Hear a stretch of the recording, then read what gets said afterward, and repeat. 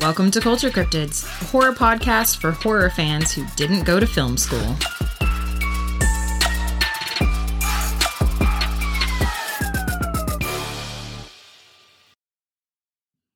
Jingle bells, Mothman smells, Nessie laid an egg.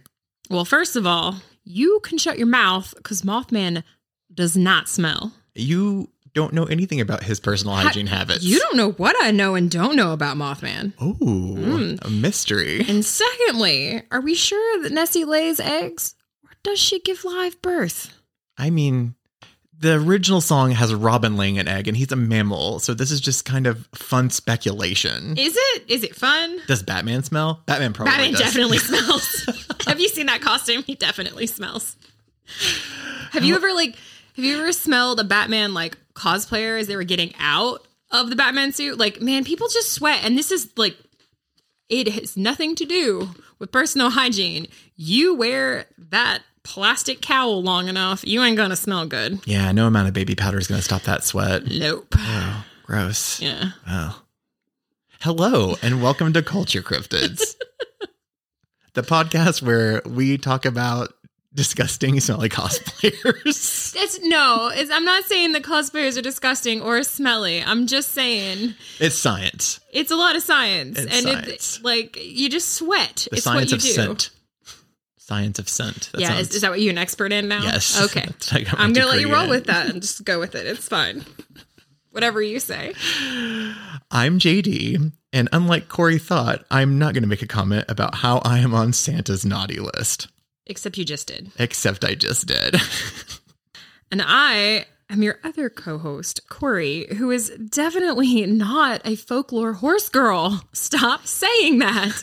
Nope. Welsh folklore horse girl. That's not true. Well, we actually thought for this episode that we would kind of delve into some fun Christmas traditions, because every family has traditions and every culture has traditions. And I'm sure, I don't know, JD, you have your own, right? What do you do for Christmas? Well, last year, I think I started a new one with some friends where we watch some sort of Christmas-based horror movie and eat fish stick sandwiches with tartar sauce, or in my case, veggie fish fillet sandwiches. And and it's really fun. We don't have to worry about some sort of like ridiculous, like fancy meal. We just eat fish stick sandwiches. What? Is this a real thing? Yeah. Why are you like this? What is that even? What do you Listen, doing? I have unknown depths, so. You have unknown something. And the movie we watched last year, which I would urge everyone to watch, is it's got a few different titles. Dial Code Santa Claus is one.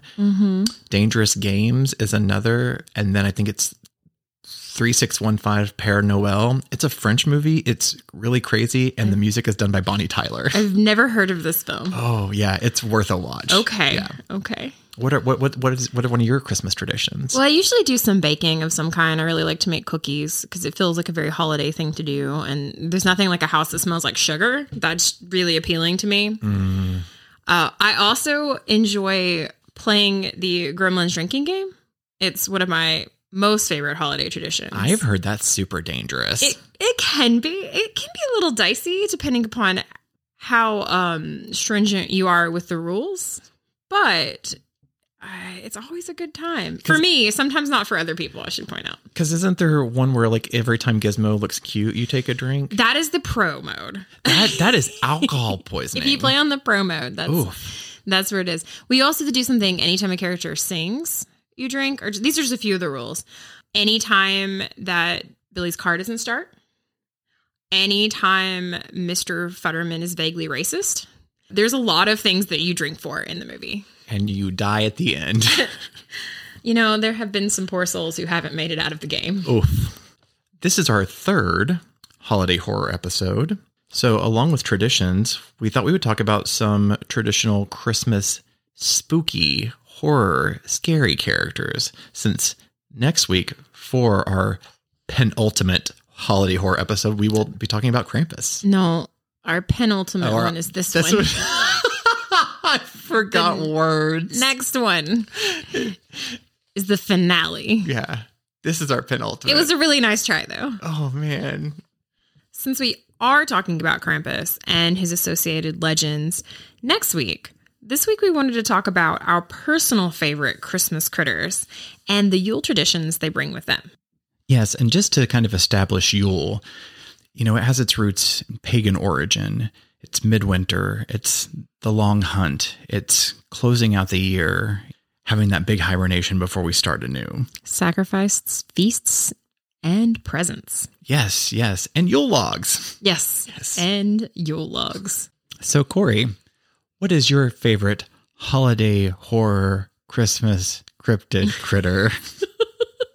What a mouthful. Hi-yo. So my favorite it's definitely the Mary Lwyd, which is not spelled in the way that you would think that you would pronounce it. But then again, it's Welsh, so you none of those words. I don't understand it, but that's just because I'm uncultured, and that's fine. But I love it anyway.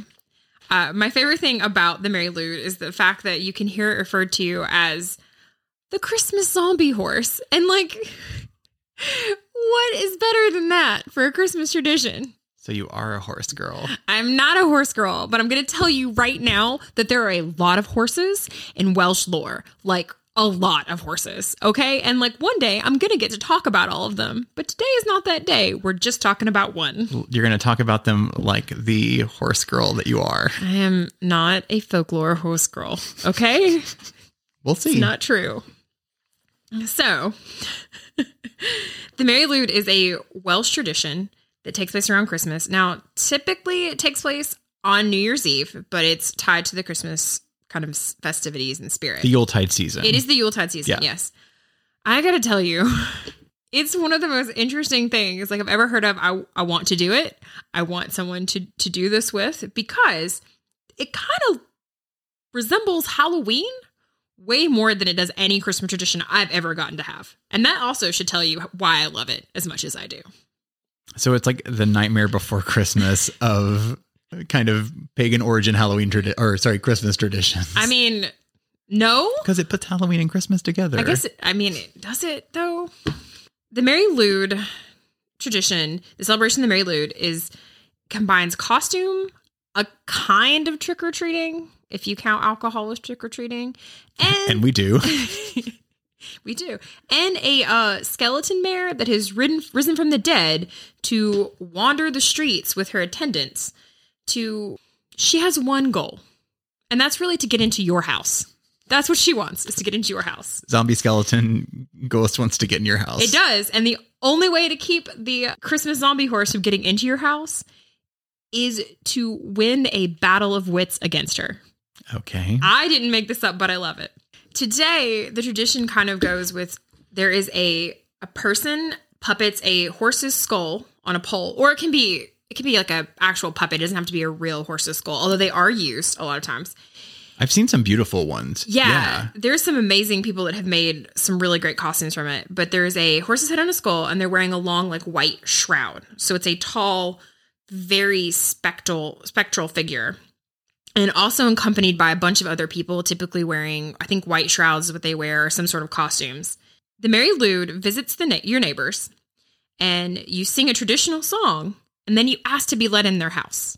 You, as the neighbors or the owners of the house, must make excuses for why the Mary Lwyd cannot come in. The Mary Lwyd then makes excuses back about, oh no, that's not good enough. Here's why that's not good enough. And then you just continue this battle of wits called a Pwynco, I think is how you pronounce it. I'm not very sure, but there's a name for this particular battle. It goes on until one side loses.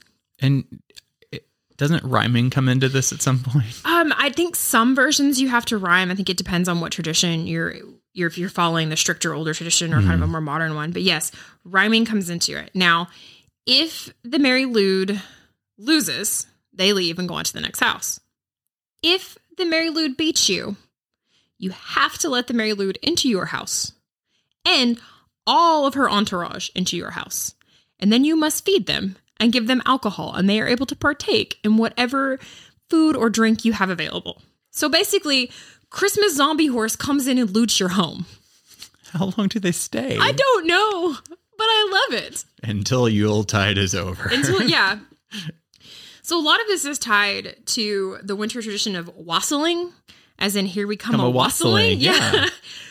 Which is, it's a pretty banging pagan version of Christmas caroling, except with more drinking and showing up at people's houses demanding things. So it's kind of tied into that older tradition, which again, Yule traditions, paganism, pre-Christmas, that the Christians were like, so you all have some really cool stuff. What can we steal from that? No, it's more like, oh, so you like your traditions. So how do we get you to be Christian? Well, did you know that all of your pagan traditions are actually just Christian traditions? You just didn't know it. Let me tell you how it's tied to Christ. That's it. That's what they did. So they just sort of incorporated all this stuff and were like, well, this is ours now, which sounds like Christianity in general. Oh. So JD. Yes, Corey. What I'm saying is that next Christmas, when I show up on your doorstep with a horse skull, I'll just think it's a Tuesday. That sounds about right. All right, JD, what do you got for me? My favorite holiday horror Christmas cryptid critter is none other than Iceland's own Grýla. Grýla. I like her because, like me, she is a giant. I was wondering where you were going with that. She's an ogress. And she a growler? Because that is what her name loosely translates to. Growler. Grýla. Yes. What? That's like the gayest growl I've ever heard. Would you expect anything less from me? I would not. Oh, there you go. It's very on brand. So Grýla is an Icelandic ogress who's been around since about the 13th century. And you see representations and descriptions of her even going back in like these historical sagas and poems from around that time. And a lot of them give us a really good kind of picture of what she looks like. So one of them, for instance, is, "Here comes Grýla down in the field with 15 tails on her." And then there's another one kind of similar on theme, and you'll see where they're a little bit inconsistent. "Down comes Grýla from the outer fields with 40 tails, a bag on her back, a knife in her hand, coming to carve out the stomachs of the children who cry for meat during Lent."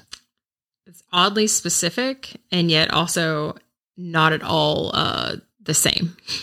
Yeah, so there are some kind of differences in descriptions on how she looks, but pretty much where everyone agrees is that she's an ogress, she's gross, and massively giant.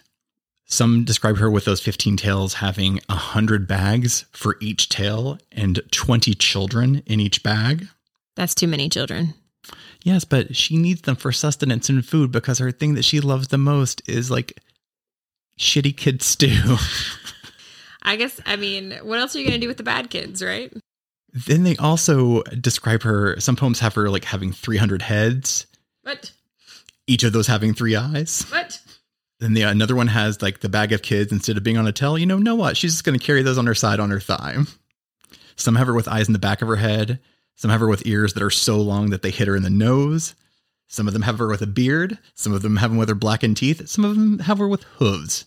But one thing they all agree on, like I said earlier, she's an ogress. She's very, very ugly. Yeah, it sounds that way. I don't know that there were any attractive trolls from Iceland, so I guess that's on brand for them. I don't know. If anywhere was going to have attractive trolls, I feel like it would be Iceland. Yeah, you'd think so. Now, some of the older, like the oldest poems, it's kind of interesting that they have her described in a very different way. Mm-hmm. They have her described as a beggar. And she would just actively ask parents for their disobedient children, like, "Please, miss, may I have some shitty kids?" I suppose if you had terrible children and someone asked you for them, you would be like, well, I guess maybe you can have those terrible children, because what else are you going to do with them? And it was very easy to get rid of her. You just gave her food, or you just could chase her away very simply, which is very different when you think about like this giant ugly creature who has hooves and blackened teeth. Mm-hmm. That's not really something you want to chase away. You kind of go hide from that. And she would just go back to her small cottage. But then when you have her in this ugly personification, she lived in a cave And that probably has a lot to do with that she's considered the personification of winter and the coming darkness. And some tales even have her representing her as controlling the weather. So she originally wasn't associated with Christmas then? No, not at all.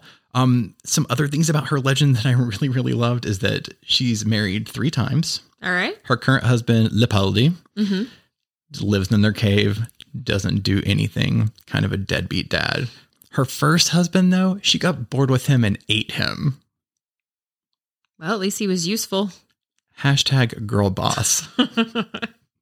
Sisters are doing it for themselves. And by doing it for themselves, I mean eating shitty kids and also eating her first husband. You mean murder?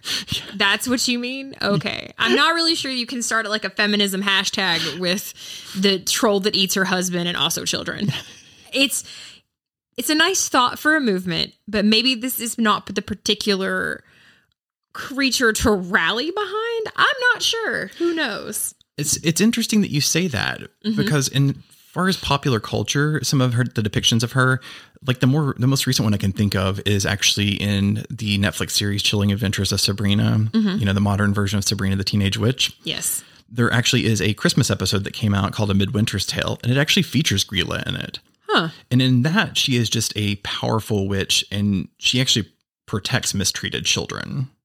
That's an interesting interpretation, and I really like it when shows and things do that sort of thing. So I definitely have to check that out. I haven't seen that particular episode of Sabrina, but then I'm behind on it. Yeah, and like a lot of other the Icelandic creatures for Yule and Yuletide type of year, she's not believed in seriously like elves are in Iceland, because most people in Iceland very much still believe in elves, but they have representations of her all over. Like you can see statues of her even in airports.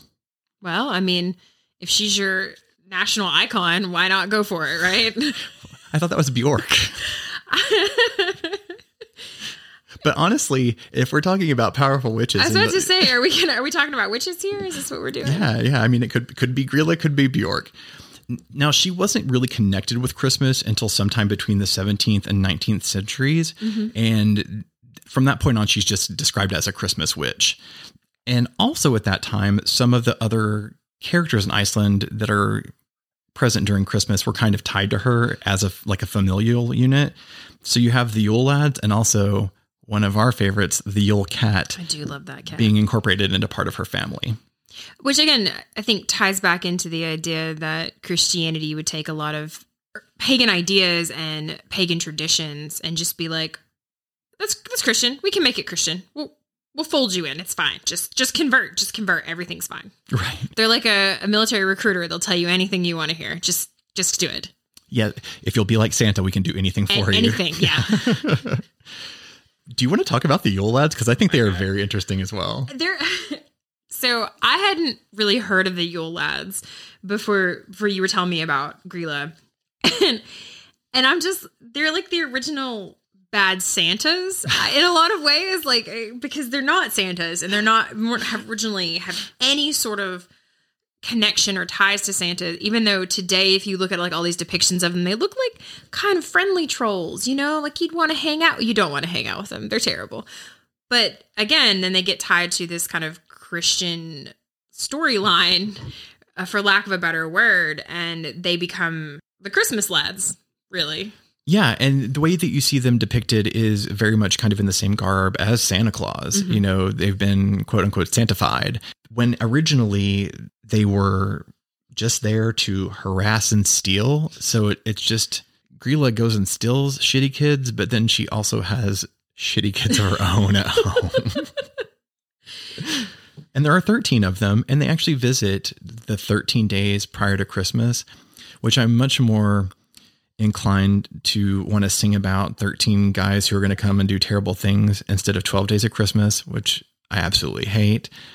But that's another tale for another day. Pretty much it's just that song, all you get is a bunch of birds. You're going to have to sell those 5 golden rings to feed them. It's also that who wants geese? Nobody wants a goose. Okay, nobody. That's a terrible gift. So the Yule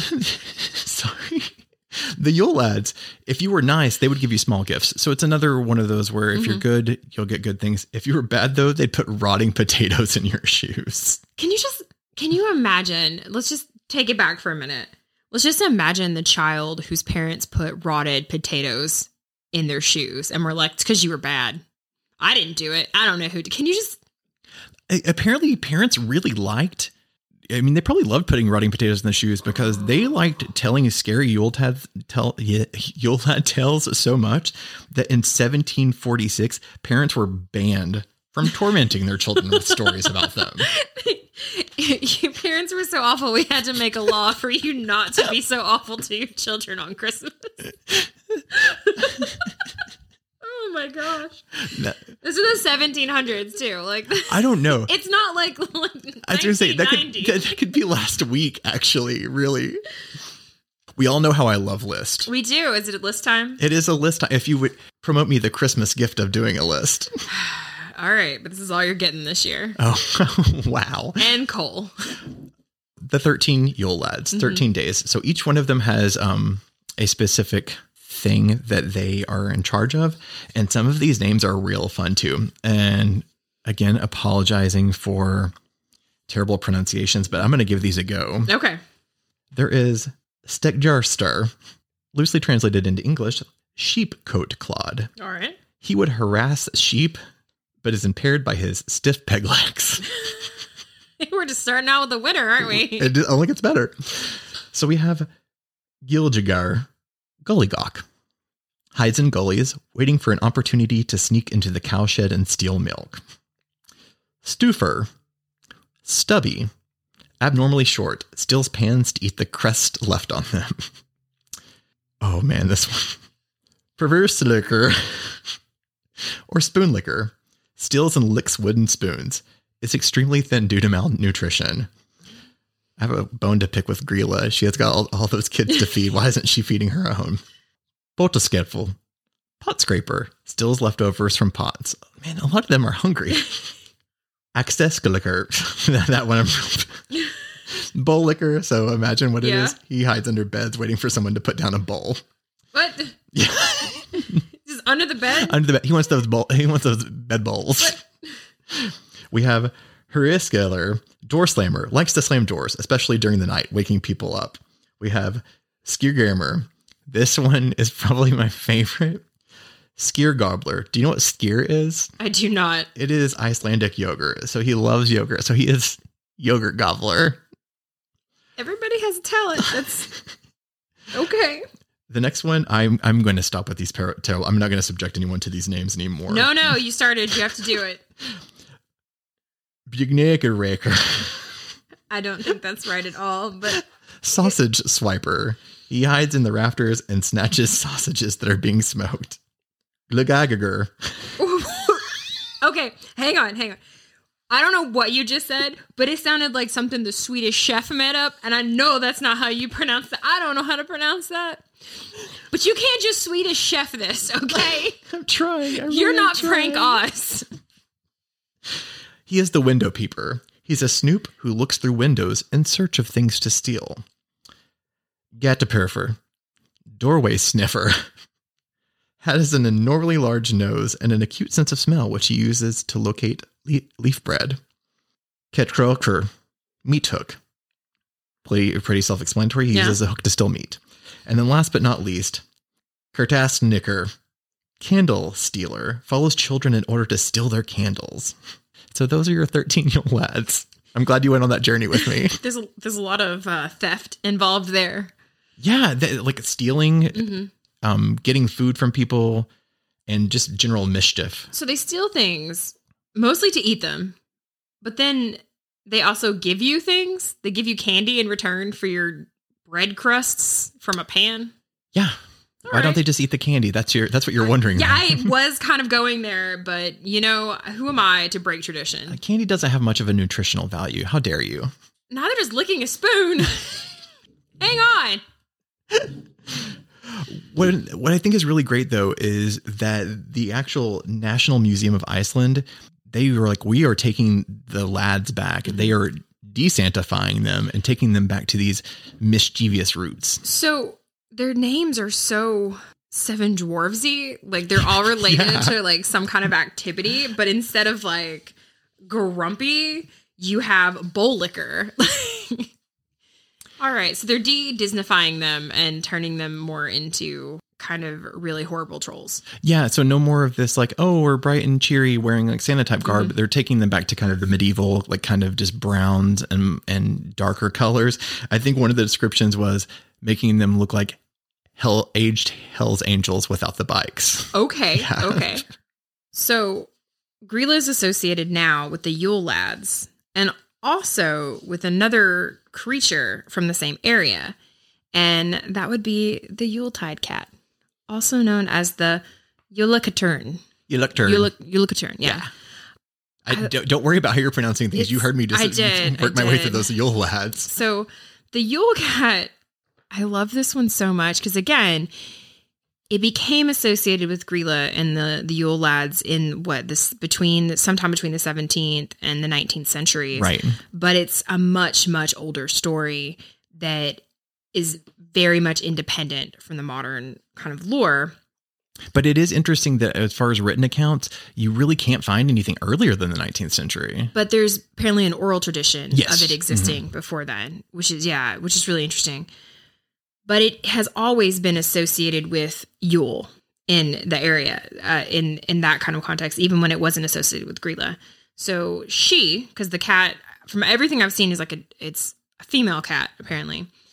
So another hashtag girl boss. Hashtag girl boss. Again, according to Icelandic tradition, the story of the Yule cat is tied to kind of Christmas chores. So anyone who finished their Christmas chores would get clothing as a reward. Meanwhile, lazy children who didn't get their work done would have to face the Yule cat. And this is also tied to, I believe it was kind of workers as well. Yes.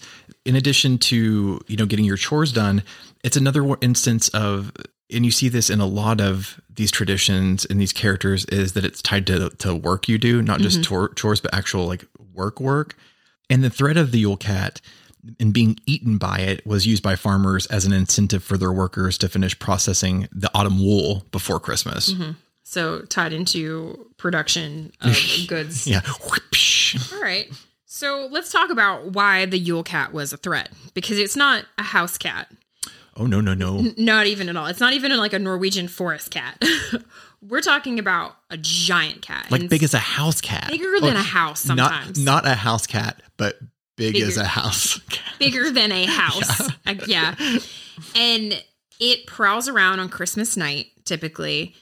The Yule cat, she'll peer through windows to see what children have gotten as part of their presents. And if new clothes are among their new possessions, then the giant cat will just keep moving.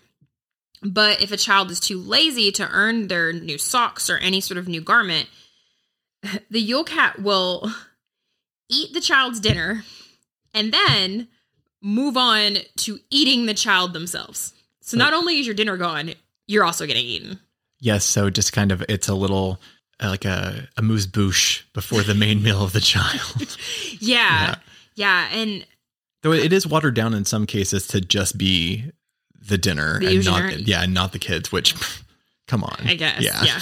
But it is interesting that I think a lot of folklorists have pointed out that some of this tradition is not just to punish poor children, but also to inspire generosity in those who have more than others to give to people that perhaps are less fortunate. So it's kind of inspiring a Christmas spirit of giving, because you got your socks, but making sure everybody got new clothing or new items as well. Yeah, like hand-me-downs. Yeah. Yeah, if you were a kid who didn't have to worry, then you got rid of your old stuff. Exactly. Mm-hmm. Yeah, so it is kind of, there's an aspect, according to a lot of folklorists who've talked about this, of that kind of generosity and the Christmas spirit being tied to the tradition of the cat.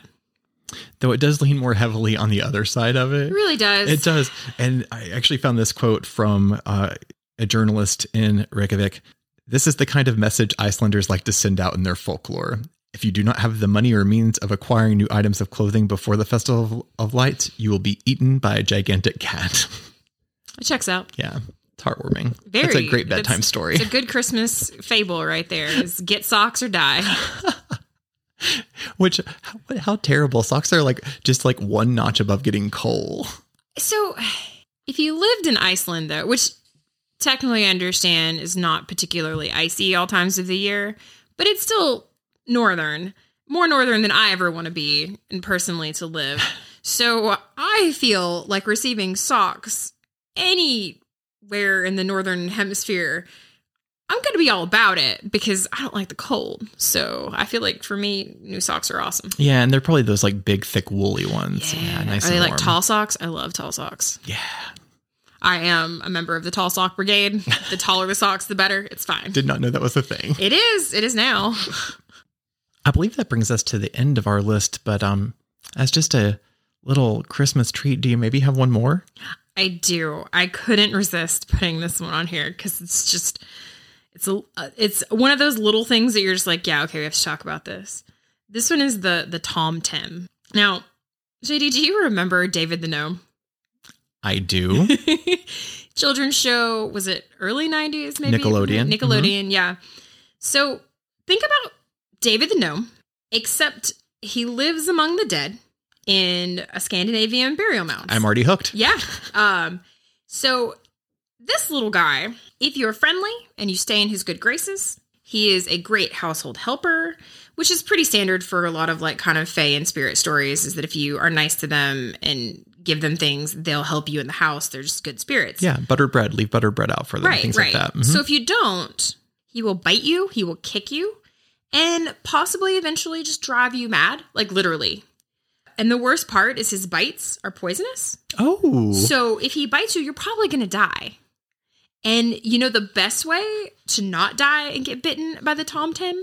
How? Leave a present out for the tiny angry not Santa on Christmas Eve. Like, what a tradition is that, right? Like, you gotta leave this present out for David the Gnome, or he's gonna bite you, and the venom in his bite will kill you. It makes me wonder if that actually is maybe where like the milk and cookies came from, is from this type of creature. I think it's probably one of the variations on that, because I think there are some other and different lore, but that's definitely one of those. Because a lot of those stories of like leaving milk and food out, specifically milk, is tied to a lot of the fae stories. And like you see that a lot in the British Isles, of those kind of stories of like fairies and pixies and little elves that if you give them some milk, they're good. So I think maybe that's where it comes from. I can't say for sure. I'm going to say yes, because now I just want to imagine that if you don't leave milk and cookies out for Santa, that he will bite you and it will be a venomous bite. Or that he'll drive you mad by just being like, ho, ho, ho, ho, ho, ho, forever. Today I learned that Santa's bite is venomous. So you best leave those milk and cookies out for him. Better do it. I think that this is a good list of some other, Krampus does not have a monopoly on scary Christmas stuff. Not at all. And I think it's easy because Krampus is the one we most know and we most talk about, because his horns and demon, and, we'll go into that. But a lot of these other ones that are kind of smaller, fun, kind of spooky Christmas traditions are just as exciting and weird and sometimes even stranger. Again, venomous Santa. Horse skull. I'm sorry, I'm really into the Mary Lou. Somebody Horse please girl. do. Horse girl. No, not a horse girl. It's not fair. It is interesting, though, that, Krampus is the one we see most in popular media, but some of these others we're seeing now too. Like I said, Grilla is in Chilling Adventures of Sabrina, and the Yule Cat is actually in Christmas Chronicles too on Netflix. Hot Daddy Santa Kurt Russell. With Daddy Santa. Yeah. And Mrs. Claus too. It's Goldie. Oh, okay. Yeah. I have not watched. I just know Hot Santa. I've only seen the trailer, and I just know Daddy Santa and Mrs. Claus, and I'm like, I'm here for this. Yes, good. But that makes sense that they put the Yule Cat in it, because it's kind of an action adventure version of Santa, I think. So maybe everyone should check that out. I know that, you brought up Gremlins earlier. I brought up Dial Code Santa Claus. Right. Are there any other, besides, we want them to watch Krampus before next week. I think watching Krampus before next week is probably a good choice, because we are going to talk about that film in depth, because we both really love it. But there are a lot of other kind of fun Christmas horror, I would say, quote unquote, classics to check out. And Gremlins is one of them. And what was the name of the French one? Dial Code Santa Claus, or I think it's listed as Dangerous Games. Dangerous Games. Yeah. Okay. I haven't seen that one, so I'm going to have to check that one out. I mean, For me, I'm going to say you should probably watch Rare Exports. That is a good one. I don't even know that it's a horror movie, but it's just weird. If you have enjoyed any of the things that we have talked about in this episode, you should watch Rare Exports. It is a great little, I think, Finnish flick. I think it's Finnish. It's fantastic. It's weird and delightful and so much fun. I think another one worth checking out if you have the time or if you don't just make the time is Anna and the Apocalypse. It's the zombie Christmas musical you didn't know you wanted. British zombie Christmas musical. British is very important. Yes. It's cute and also gory at the same time. And the songs are pretty great in it. They do a good job. When you see a lot of horror musicals, they do a really bad job of kind of calculating how much music to how much story. And this one does a really good job with that I think. Yeah. And it's not horror, but everyone should watch Muppet Christmas Carol. It's on Disney Plus. You're just all about like, what can I tie into the different streaming services, aren't you? No, I mean, that one is it's a classic. And, maybe you need to pepper it in between a bookend Muppet Christmas Carol with 2 horror movies. Make a nice, weird Christmas sandwich. Like the fish stick sandwiches I talked about earlier. Are you hungry? Is this what this is coming out of? On that note, I think we should probably go leave some cookies out for Santa so he doesn't give us a venomous bite, right? Yeah, we should get to work on that. All right.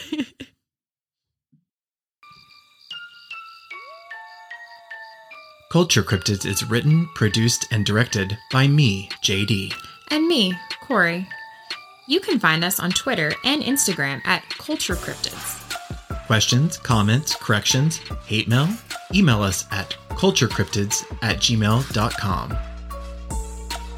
We'll see you next time.